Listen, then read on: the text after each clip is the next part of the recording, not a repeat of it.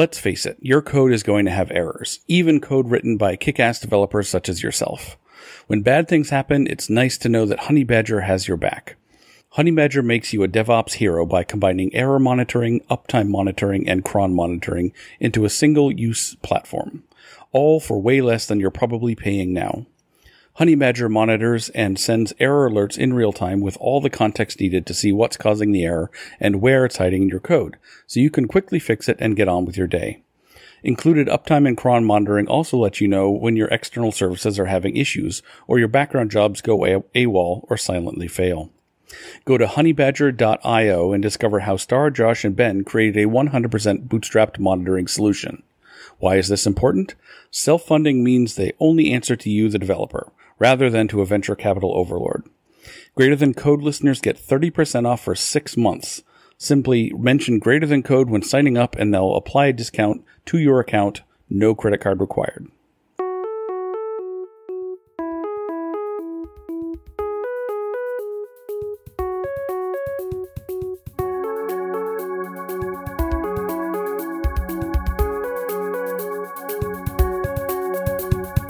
Hello and welcome to episode 206 of Greater Than Code. My name is Jacob Stobel and I'm here with Jamie Hampton. Thanks, Jacob. And I'm here with Rain Henricks. Thanks, Jamie. And I'm here with Jamie to talk about the Fast and the Wrong podcast. I am here with my friend Jerome. Hey everyone, I'm here with Brian P. Hogan, a software developer, teacher, author, editor, and musician living in Eau Claire, Wisconsin. He develops web applications like Codecaster using HTML5, Elixir, JavaScript, and Ruby. He also coaches and mentors aspiring developers, as well as an author of several books, including Small Sharp Software Tools, Tmux 2, Productive Mouse-Free Development, and Exercises for Programmers. And he's always looking for interesting opportunities to help people succeed. So, Brian, tell us, what is your superpower and how did you get it? I would say that my superpower is being able to teach people stuff. I got it from my parents. My dad was a longtime teacher. He taught blind kids in the Chicago area for a long time. He taught blind kids in the Eau Claire area when I was growing up. And my mom became a special education and early childhood development teacher. It was always kind of something that ran in our family. And from the earliest days, I can remember learning how to do something and then teaching other people how to do it. And that, I think, has kind of become something that, despite moving into software development every once in a while, I always found my way back to teaching in some way, shape, or form.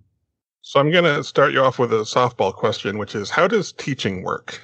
Is that a softball question? It sounds like it's actually really kind of I don't know if it's a softball question or not. But Trick. I mean, how does it work? There's ways that people think it works. You know, I tell you stuff and you do it, and that's not really how it actually works. Like, if we could talk about how to be effective at it, what it really comes down to is guiding people. It's figuring out what the outcomes should be and guiding people towards those outcomes. Maybe that might mean some assessments. Maybe that means finding and curating the best material that'll help them learn. Maybe sometimes it means creating your own material. But really it is guiding someone to be successful. You want to learn how to do a skill. I don't care if it's baking a cake or, you know, building a web application. How you learn that is important. And to be a teacher, it's really important to understand how people learn, how people are motivated and all that. And so, you know, in order to make teaching work, you kind of have to think about how you're going to be their guide. And I think the coolest thing I ever heard was when I took a step away from software development for a while and I became a teacher in higher ed. I had a teaching mentor and he told me flat out, he said, your job is not to be the guy up in the front of the class pontificating and professing to your students. Your job is to be there with them. And he said, you are the guide on the side, not the sage on the stage. And that since then has stuck with me when it comes to what it means to teach people. I really like that. It sounds like what you're saying is that teachers have to be able to learn about their students, for example. It's so easy for teachers to look for themselves in their students. For example, you might have someone who's like really good at math and so they'll teach and they'll sort of have a difficult time understanding why some of their students aren't good at math because they don't understand how that could possibly be. And I think sometimes it's the same with when we teach people to code. When we talk about code, we talk about data structures and algorithms, and it's things that we really understand, but we have to understand that the people who might be learning from us come from a very diverse background and all have different motivations. Some people are looking to better their lives through a better paycheck. I mean, let's be honest, software development pays really well, and sometimes it's a way to lift people out of poverty. And I've seen that. One of the best students I ever had lived in his car for a year while he learned to code. And now he's doing very well for himself. You have to be able to understand that not everybody learns the way that you do, and not everybody is excited about the things that you're excited about. And so learning what you can about the people who you're going to be teaching, I think, is really important. You know, it's just like if you're going to onboard a new employee, you want to learn about them, and you want them to learn about you, and you want to create that relationship. If you think about the best teachers that you've ever had in your life, are the ones that you had some kind of a relationship with. You may have had some kind of connection because they took some time to get to know you. In a previous career, I also worked in higher ed for teacher education program. So basically it was a college that was teaching college students how to be K-12 teachers. And one thing I really sort of absorbed from just interacting with the faculty there was how we really don't have an appreciation for that teaching has methodologies that are, you don't just know them, and you can know the content, like how to write a web application, but knowing how to teach that to someone else isn't the same thing. Absolutely. I have spent a lot of time learning about that. So in order to teach where I taught here in Wisconsin, there was a collection of courses that I had to take about how to be a teacher, because I taught at a place where it was like, okay, you know your subject matter. Now we're going to teach you to be a teacher. So I had to take these courses like educational psychology and diversity. And one class that really stuck with me is this brain-based teaching methods, where we learn all different manners to connect with people with different learning preferences and how to embrace like the multiple intelligence theory, things like that, so we can make better connections with students and help them be successful. But there's so much to it. There's so much more to teaching than putting up a landing page and a bunch of videos and saying, take my course. There's so much more to it than that. And I think it's great when people create learning content, but I think it's even more effective when people think about the processes and what the outcomes they want for people to have. What are you looking for your students to get out of this material you're putting together? What are the outcomes? I like to look at it as, what should they be able to do that they couldn't do before? If you could enumerate those things, and then if you can then work backwards from that and align all of your content to that, two things happen. Number one, your learner has so much more success and they're more engaged because they're doing things that are directly related to the outcomes that you've told them that they're going to have. But more importantly, it keeps you, the teacher, on notice that, hey, maybe this really cool thing that you think needs to be in this course, it's just something that you like. It's not something that's really directly relatable to the outcomes that you're looking for. And so it causes you to pare things down and creates more room for you to go deeper. Absolutely. We've talked about this type of subject on several occasions. You and I, in like sidebar, because we both come from this background of teaching. So one of the things that you just said that I really liked was about the idea of how video courses, anybody can do a video course, but it takes, being able to really drill down and figure out your outcomes. And, it's one of the reasons why it took me so long. It took me 6 years before I signed a deal with anyone mainstream to do a video course of anything, because I was like, the craft of teaching, it varies person to person because every student is different, right? I have some students that are straight whizzes when it comes to CSS, and then others that it looks like Egyptian hieroglyphs to, right? So let's talk about how that personal connection and getting that feel, how do you gauge that with a person, right? Quickly, so that way you can have maximum impact on their educational journey. I think that's a great conversation piece to have. It takes a while. It's not something that you can do if you just deliver content like a drip campaign or a course in a box. It's much harder to do that. You end up, really deciding who your learners are going to be. If you're going to put a course in a box together or a curriculum that you're just going to sell on something like Thinkific or Teachable, then you're kind of already defining what your learner's persona is going to be. Someone who's watches videos, and maybe they code along with it.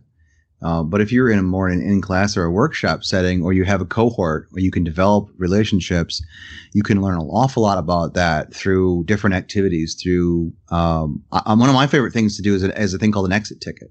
It's like at the end of a session or the end of a course, I'll use an app that students can just enter like a 6-digit code to enter my classroom.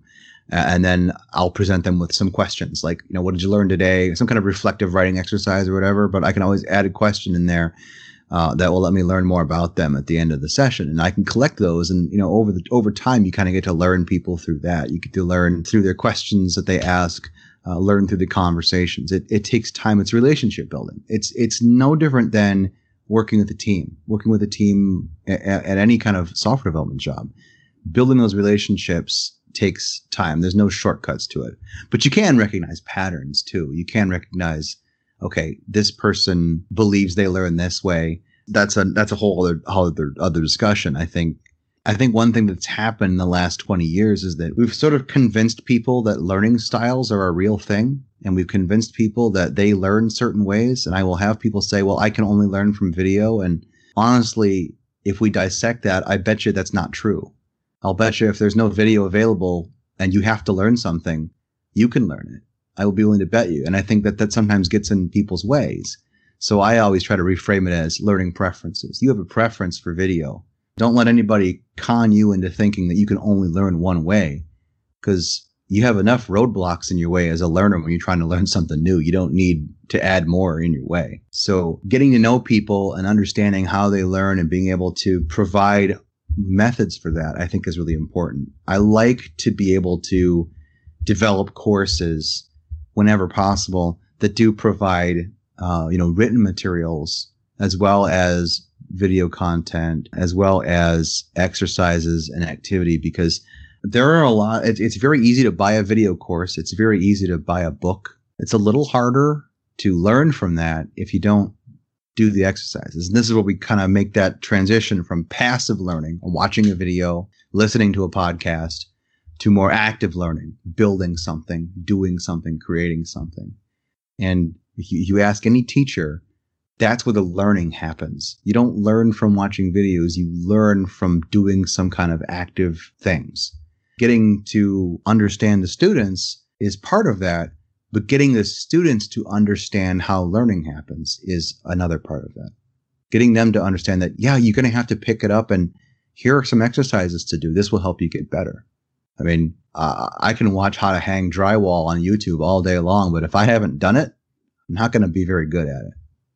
So I think that's where the conversation starts, making those connections with the student, making those connections in a bidirectional manner. Here's how I understand that you learn things. Here's how you might consider how you learn things. I wanted to ask a question about like what you were talking about with building relationships. Because like sometimes it can be tough to build relationships. You described it as being similar to being on a team. And I think also on a team, it can sometimes be tough to build relationships with like people that you don't naturally like vibe with.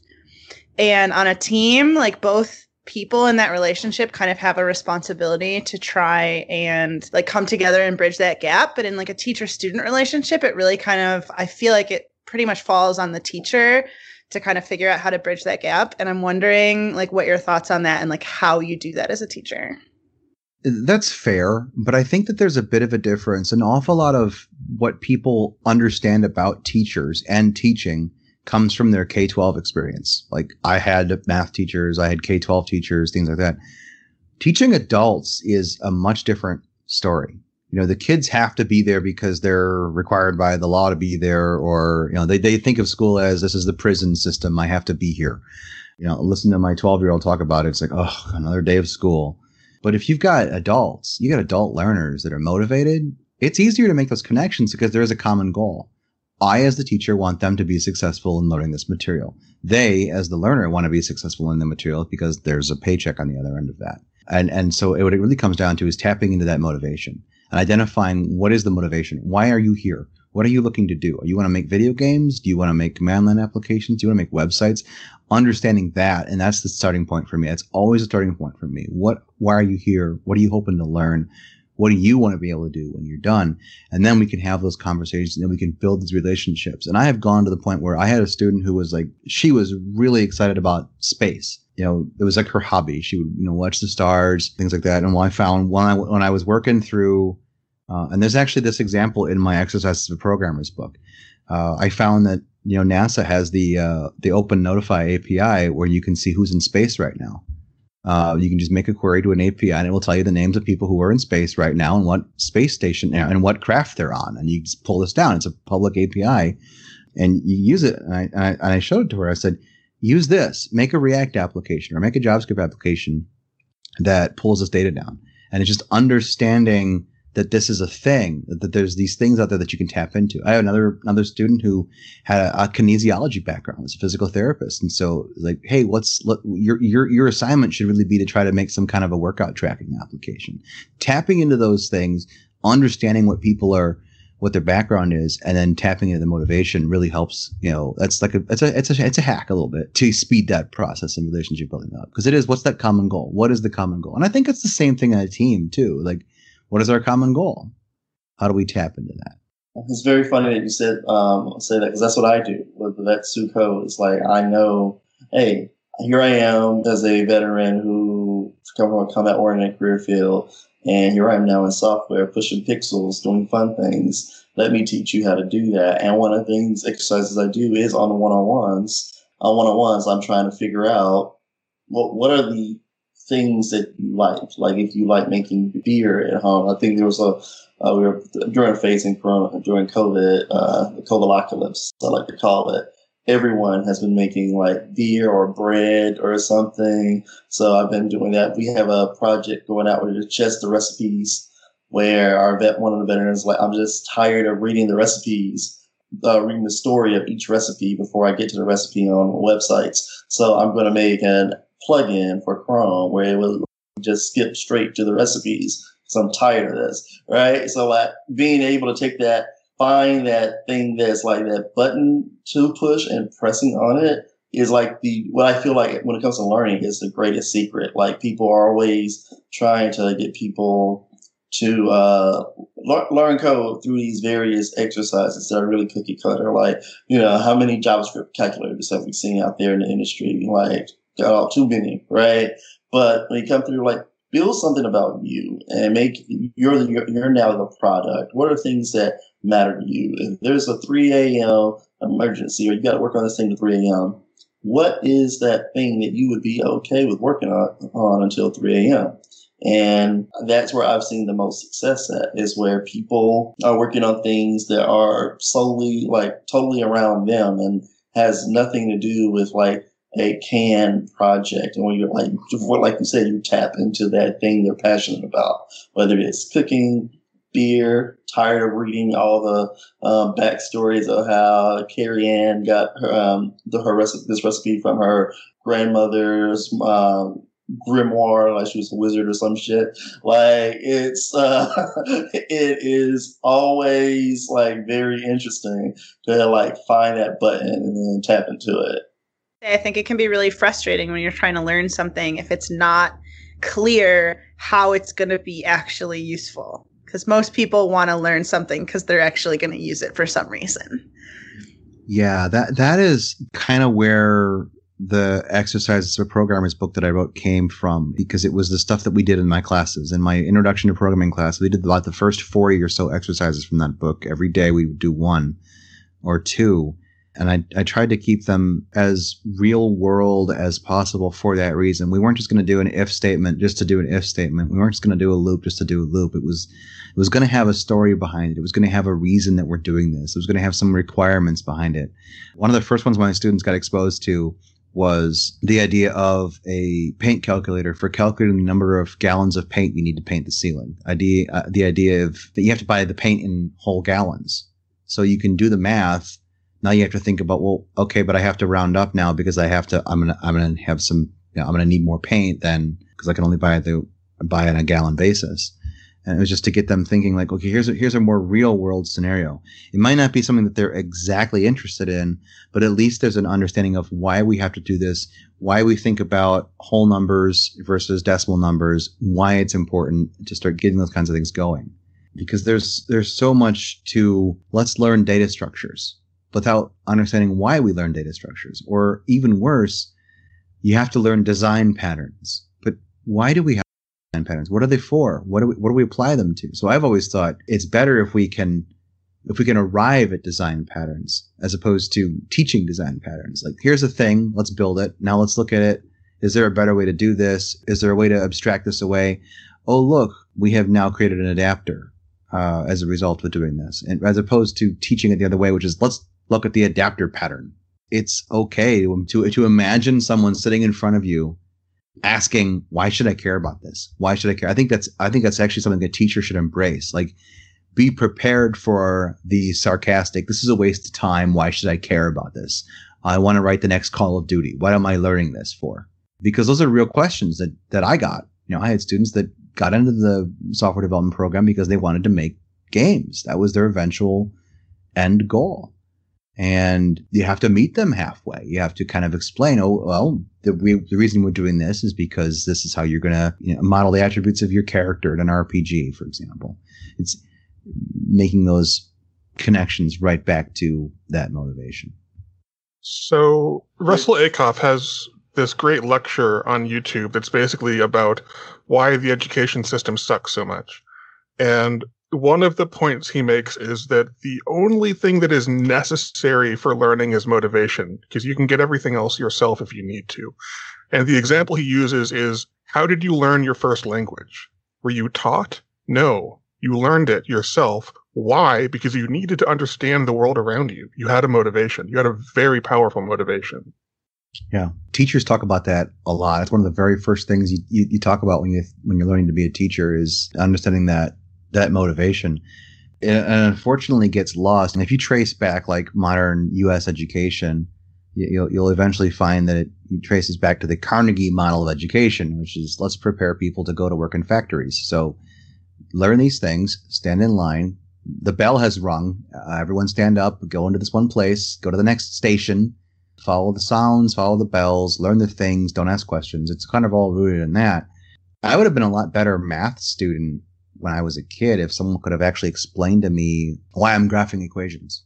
I spent a lot of time in algebra graphing equations on a graphing calculator, but nobody once explained to me why I would ever need to do that. I took a physics class in high school, and all of a sudden algebra made sense to me because we were doing force equals mass times acceleration and all these other formulas, and we're using algebra to rearrange the formulas so we could solve for the missing values, and that was helpful. But that's, again, the active learning piece of it. It's not just doing things by rote. It's understanding the reasons why we have to do these things. I think that's really cool because I definitely struggled the first few years of when I was learning in this career. Was just that, was like I was trying to like figure out like, okay, well now I've mastered like the rudimentary concepts of Python. And then I was just like, well, now what? And I wish it was easier to sort of get a jump start by like giving me some kind of like larger project or problem to solve. Because I think when you're trying to learn the technique, that is like the code and the design patterns and the structures, etc., and you can't necessarily very easily also make up a problem that is designed to help you learn the design patterns necessary to solve that problem, if that makes any sense. So I don't know how to crack that problem, but if someone could, I don't know, if there was like a list somewhere for people learning to code, of like that they didn't tell you about the design patterns, but they gave you a problem and then said, hey, you might have to use the adapter pattern, look it up. I just feel like that would be so helpful.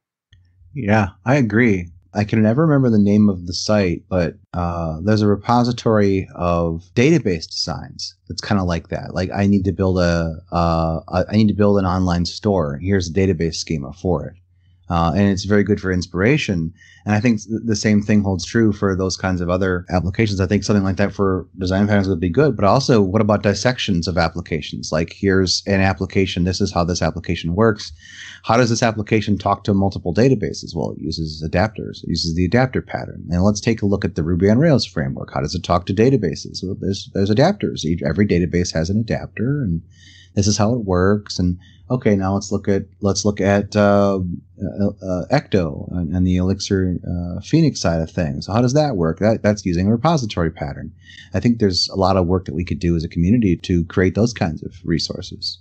Looking at existing pieces of work, existing open source frameworks, and kind of pulling out and writing about or explaining about the different patterns we find in there. I recall that the Gang of Four book that all the colleges use to teach design patterns really is here are patterns we've seen, not necessarily patterns you should use. These are patterns we've seen. And I think a modern retelling of that could be kind of interesting. This sort of also like teaching how to read code. I never found any resources, formal or not, about like, here's how to go about reading code. Well, that's very true. I didn't have a lot of that in the classes that I taught, but I remember the students had the most fun, the most laughter and the most fun in the classroom that I ever saw was I gave them a completely goofed up website.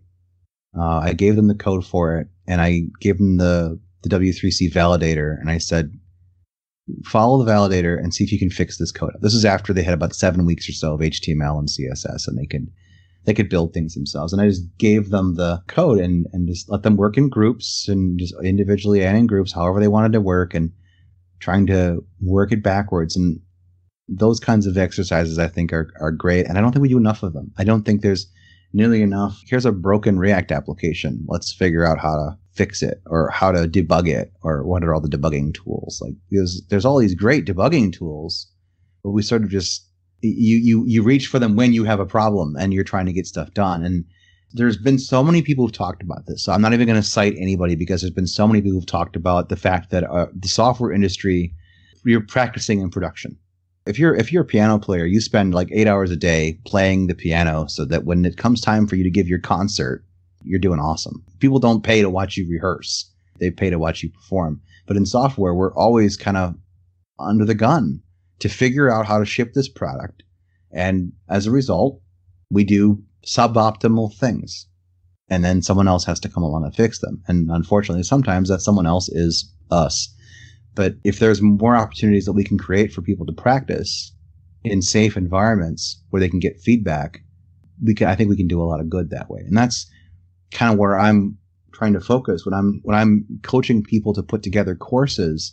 I'm asking people, when you're going to write a chapter for a book or when you're going to create this module for your course, what are the outcomes?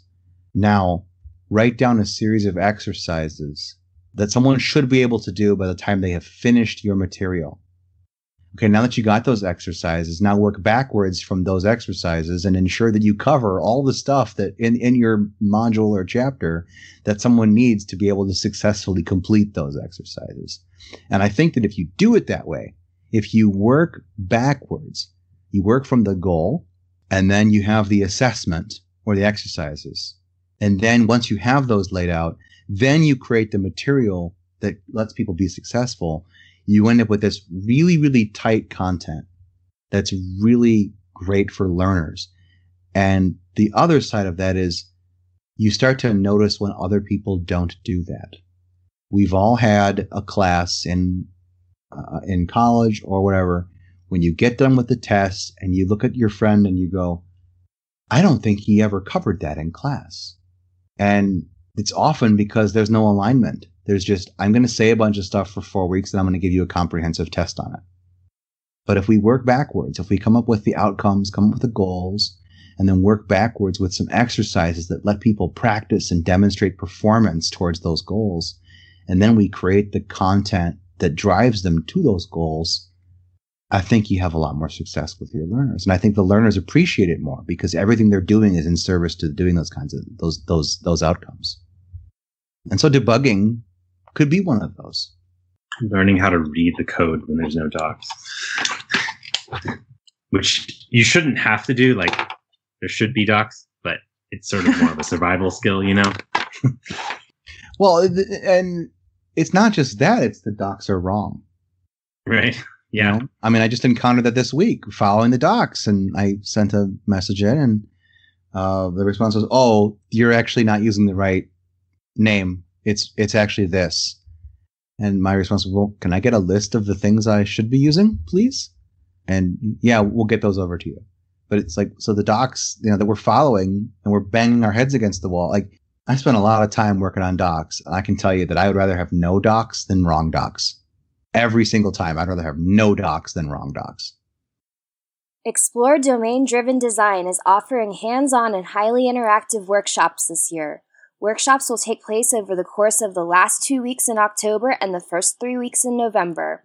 Instructors include industry leaders such as Scott Voloshin, Casper Gunya, Maureen Uzenveld, Jessica Kerr, Kent Beck, Alberto Brandolini, and Paul Rayner.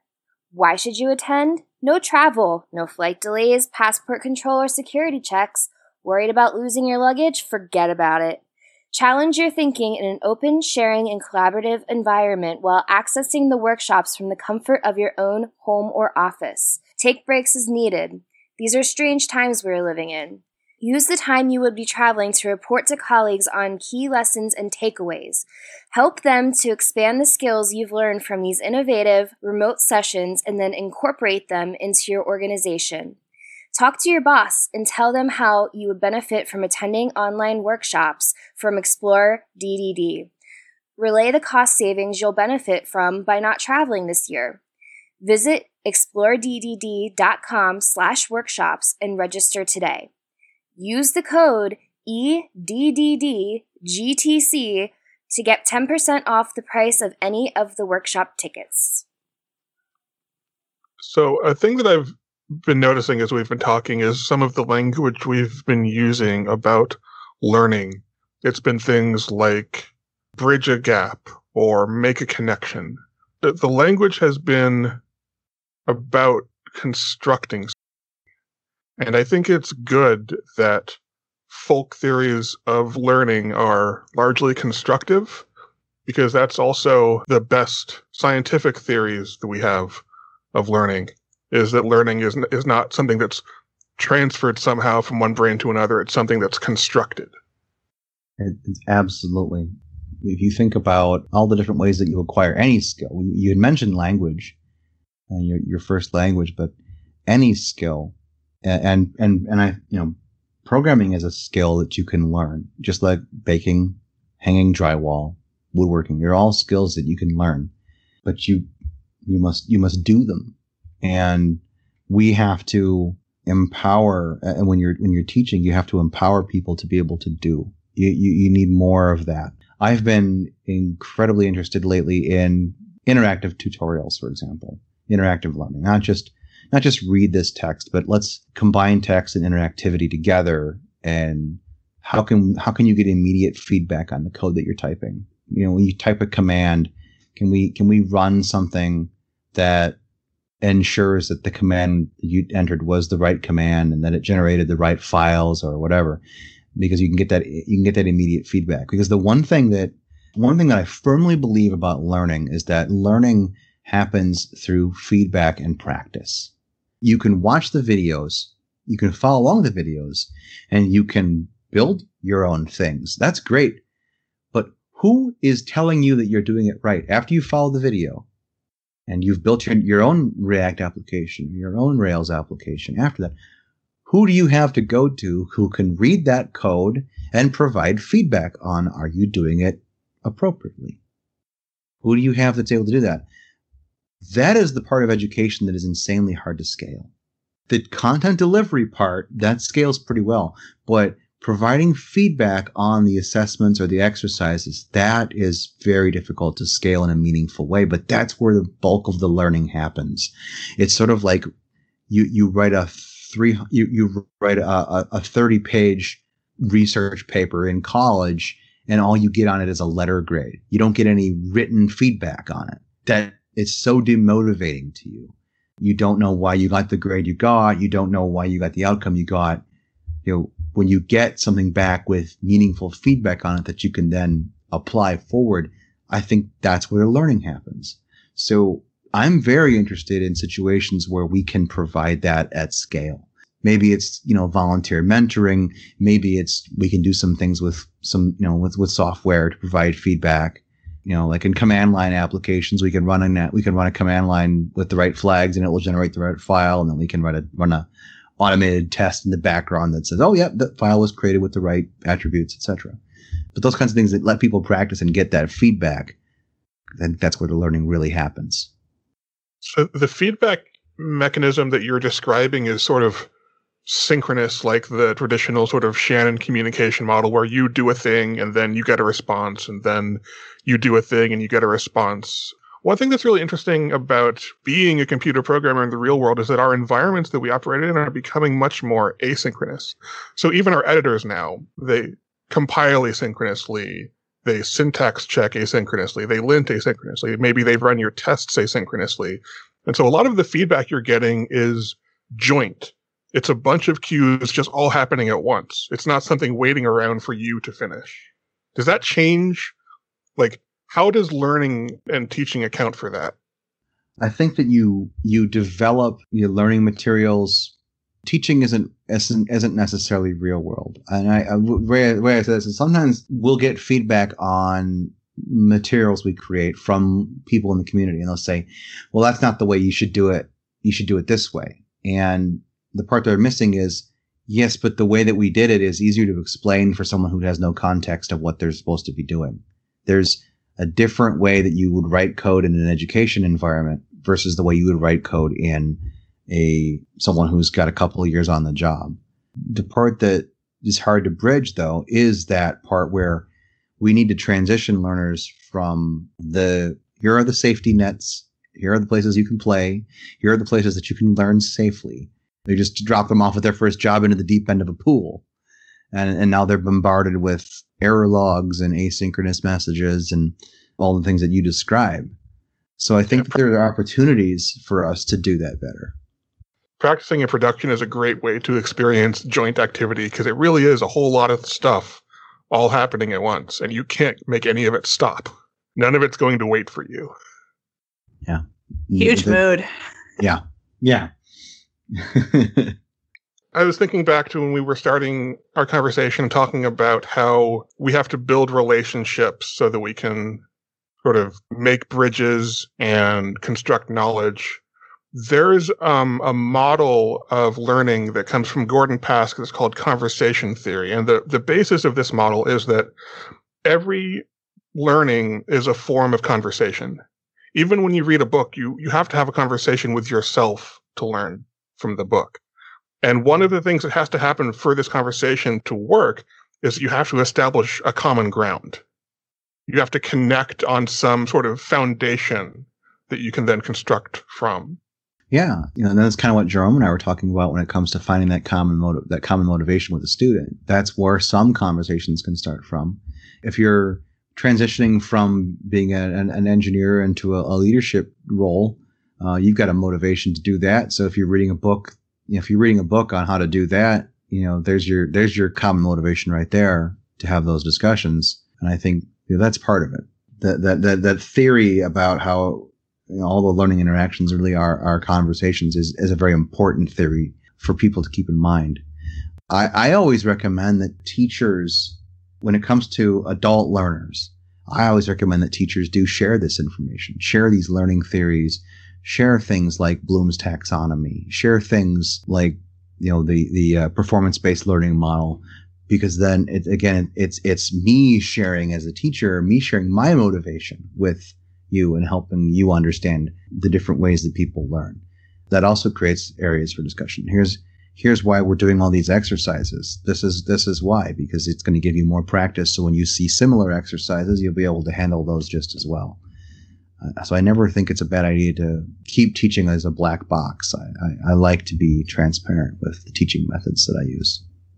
I think this also helps me when I am writing documentation or where I'm doing something where I know I won't be able to have a personal connection with someone, to try to remember that my goal is to allow that conversation to happen. So I'm not just trying to like impart a bunch of facts. I'm trying to create a context in which they can have that conversation in their own heads, engage with the material in that sort of way.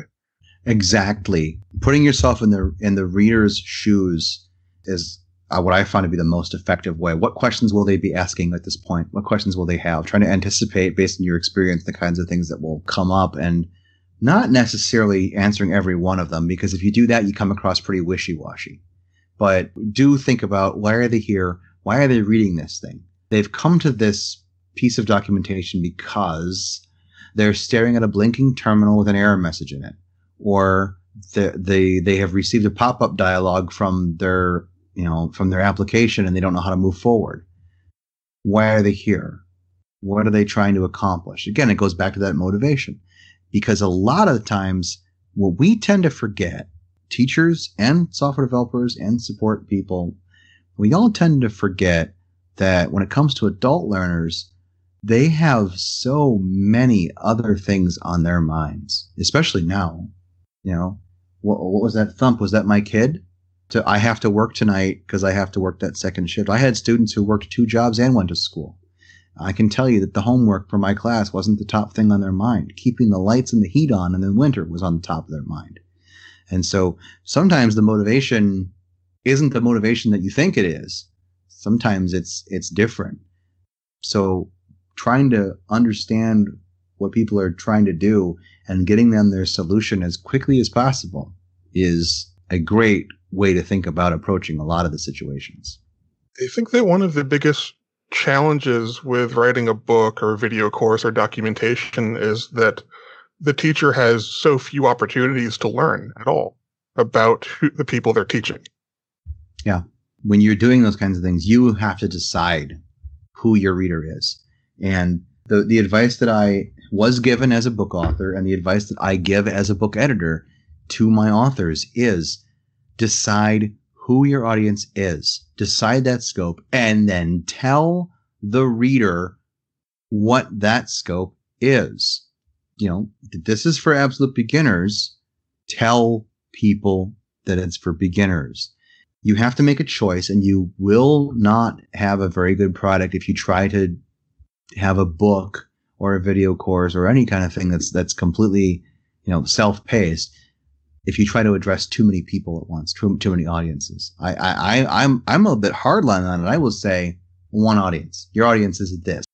This is for this audience only. Because if you want to write for a different audience, create a different course, book, product for that other audience. Segment it so that you don't confuse things. You don't have to run around saying, well, if you're this, then this. If you're that, then that. It just keeps it cleaner and simpler and sets the proper expectations, because that is the other side of motivation. It is setting expectations. In this course, book, session, whatever, you will learn these things. You will do these things. At the end of it, you will have done these things. Another one from my teaching mentor. He was in the Army. He loved to repeat the phrase, you tell him what you're going to tell him, then tell him, and then tell him what you told him. He loved to say that all the time. But there's a lot of truth to that. When busy people have got a lot of things on their mind and they got to get something done, keep it laser focused, keep it on track, and keep that motivation there and set those expectations. We have been talking a lot about teaching, and one thing that you've brought up a couple of times is like mentoring. And I was wondering if we could talk about I think teaching is something you do when you're mentoring, but what is the difference between these two things? Where do they overlap? Where do they not, in your opinion? Well, in my opinion, a mentoring relationship is a mutually exclusive one. It's not just, I'm going to tell you things and you're going to do them. It's we're going to learn together. We're going to learn these new things together, and it's a long game. It's a long play. When I'm going to mentor somebody, it's a long-term investment for me, because as a result of the people that I've met, I now have a network of people who know a whole bunch of stuff that I don't know, because they've grown in their careers and gone off into different directions. And so now I can say, I'm not really great at React, but I know who is. And it's a person that I mentored for a long time, and they're always happy to help me out. But I think that's the difference, is that mentoring is a much closer and deeper relationship than just teaching. And sometimes you don't even know you're somebody's mentor. You find out someone refers to you that way. It just sort of happens. But it is that deeper and closer relationship. It's more of a professional relationship. We're colleagues.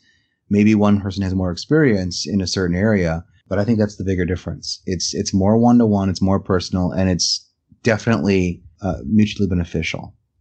I assume the teaching is also mutually beneficial in many circumstances too, but in a different way. It is. It can be. If you're doing it right, you're going to get a lot of feedback as a teacher on what worked and what didn't. Not just, from your own assessment of the situation. Ooh, that lesson did not go well. I need to do that differently next time. But you're also going to get it if you're open to it.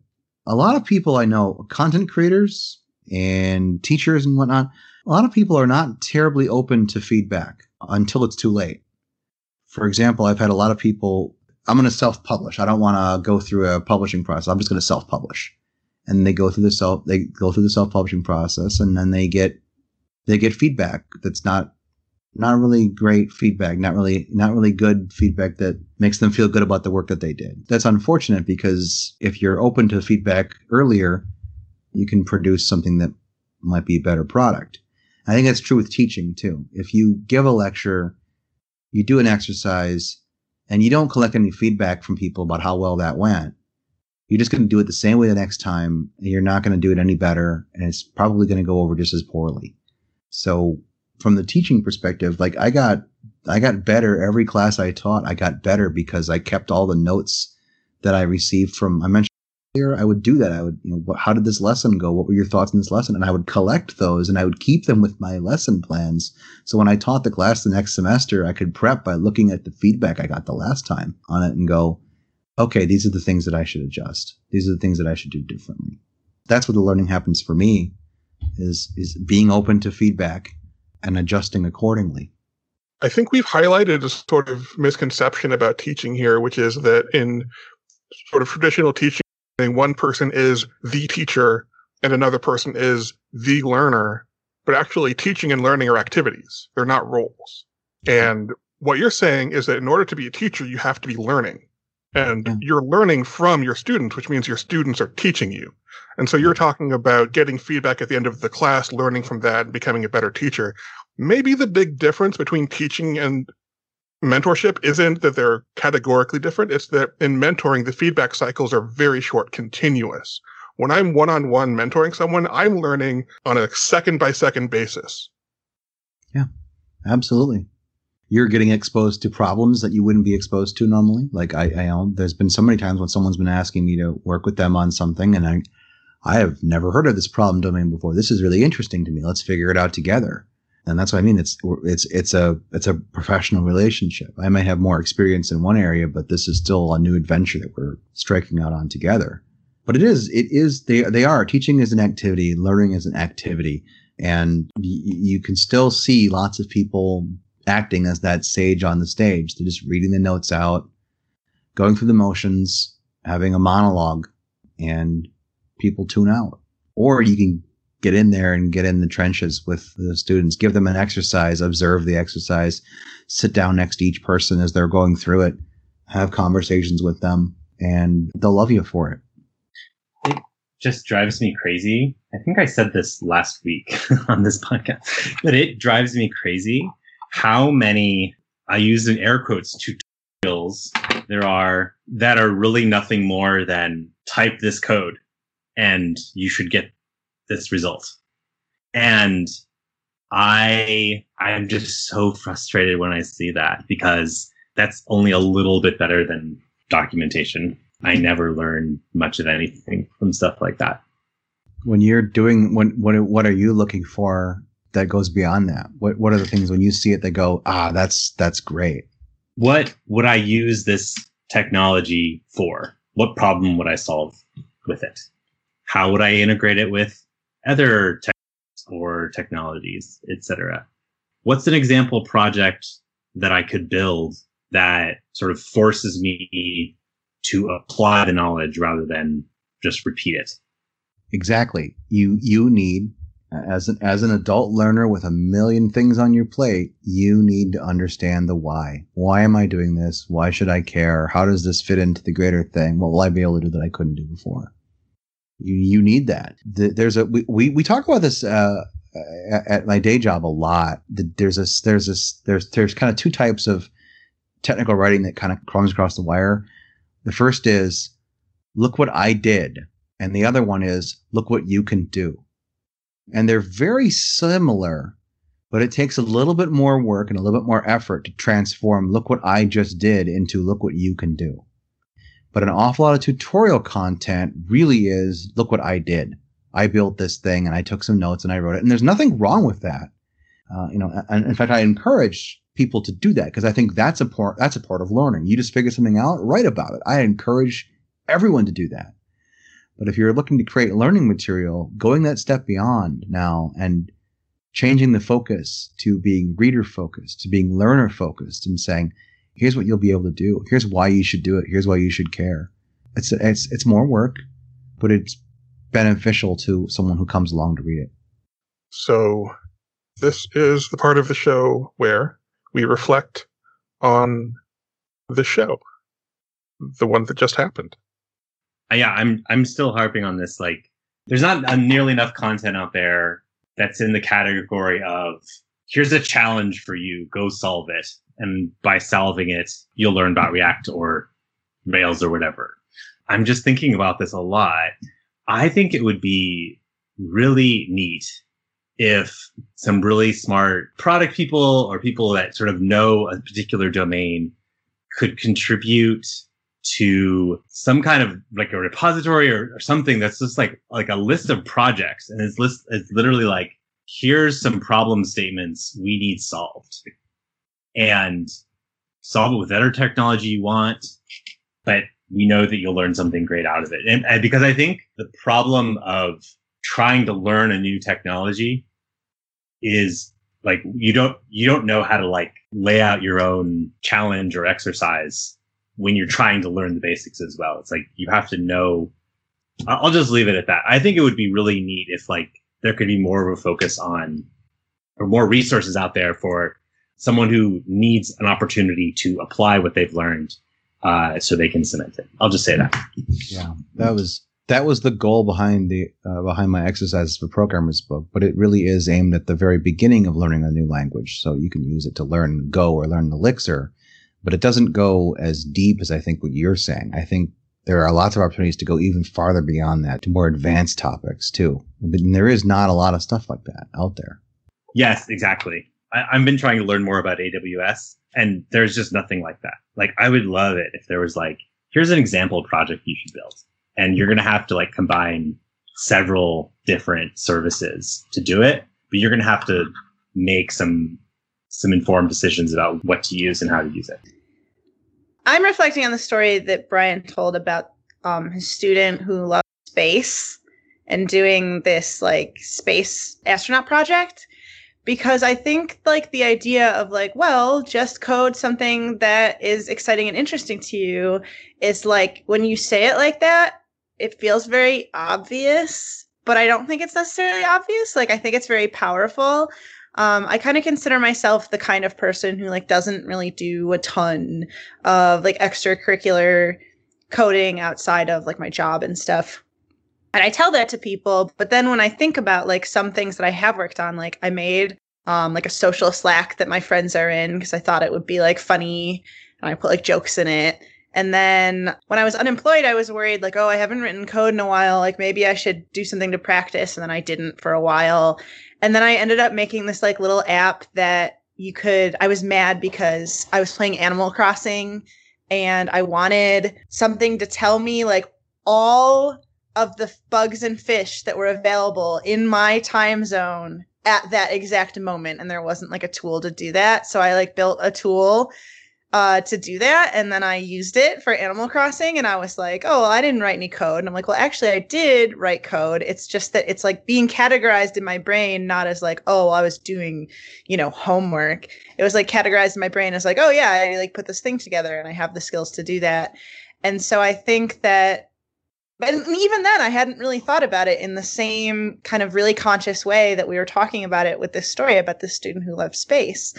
And so I think that idea of like being aware of that very consciously and trying to find things both for yourself and for other people that will get them excited in that way is extremely powerful.